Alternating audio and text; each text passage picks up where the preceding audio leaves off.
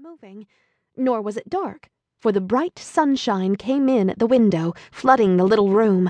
She sprang from her bed and, with Toto at her heels, ran and opened the door.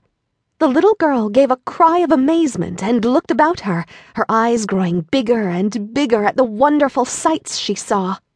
The cyclone had set the house down very gently, for a cyclone, in the midst of a country of marvelous beauty. There were lovely patches of greensward all about, with stately trees bearing rich and luscious fruits. Banks of gorgeous flowers were on every hand, and birds with rare and brilliant plumage sang and fluttered in the trees and bushes.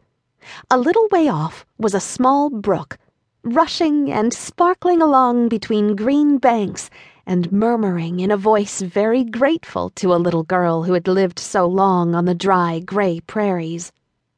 While she stood looking eagerly at the strange and beautiful sights, she noticed coming toward her a group of the queerest people she had ever seen.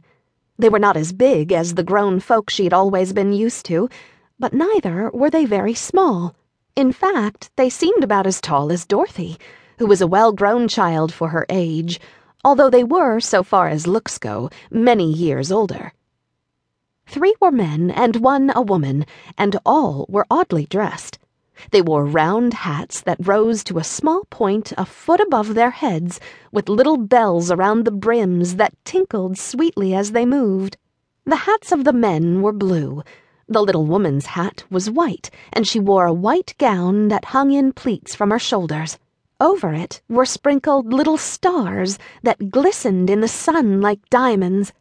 The men were dressed in blue, of the same shade as their hats, and wore well-polished boots with a deep roll of blue at the tops. The men, Dorothy thought, were about as old as Uncle Henry, for 2 of them had beards. But the little woman was doubtless much older. Her face was covered with wrinkles, her hair was nearly white, and she walked rather stiffly. When these people drew near the house where Dorothy was standing in the doorway, they paused and whispered among themselves, as if afraid to come farther. But the little old woman walked up to Dorothy, made a low bow, and said in a sweet voice, "You are welcome, most noble sorceress, to the land of the Munchkins.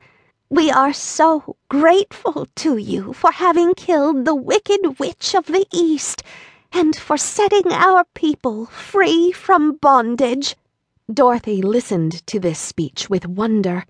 What could the little woman possibly mean by calling her a sorceress and saying she had killed the wicked witch of the East? Dorothy was an innocent, harmless little girl who had been carried by a cyclone many miles from home, and she had never killed anything in all her life. But the little woman evidently expected her to answer, so Dorothy said, with hesitation, "You are very kind, but there must be some mistake. I have not killed anything."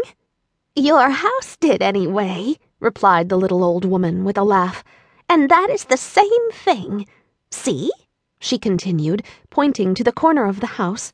"There are her 2 feet, still sticking out from under a block of wood." Dorothy looked and gave a little cry of fright. There, indeed, just under the corner of the great beam the house rested on, 2 feet were sticking out, shod in silver shoes with pointed toes. "Oh dear! Oh dear!" cried Dorothy, clasping her hands together in dismay. "The house must have fallen on her. Whatever shall we do?" "There is nothing to be done," said the little woman calmly. "But who was she?" asked Dorothy. "She was the wicked witch of the East, as I said," answered the little woman. "She has held all the Munchkins in bondage for many years, making them slave for her night and day. Now they are all set free, and are grateful to you for the favor." "Who are the Munchkins?" inquired Dorothy. "They are the people who live in this land of the East, where the wicked witch ruled." "Are you a Munchkin?" asked Dorothy. "No, but I am their friend, although I live in the land of the North."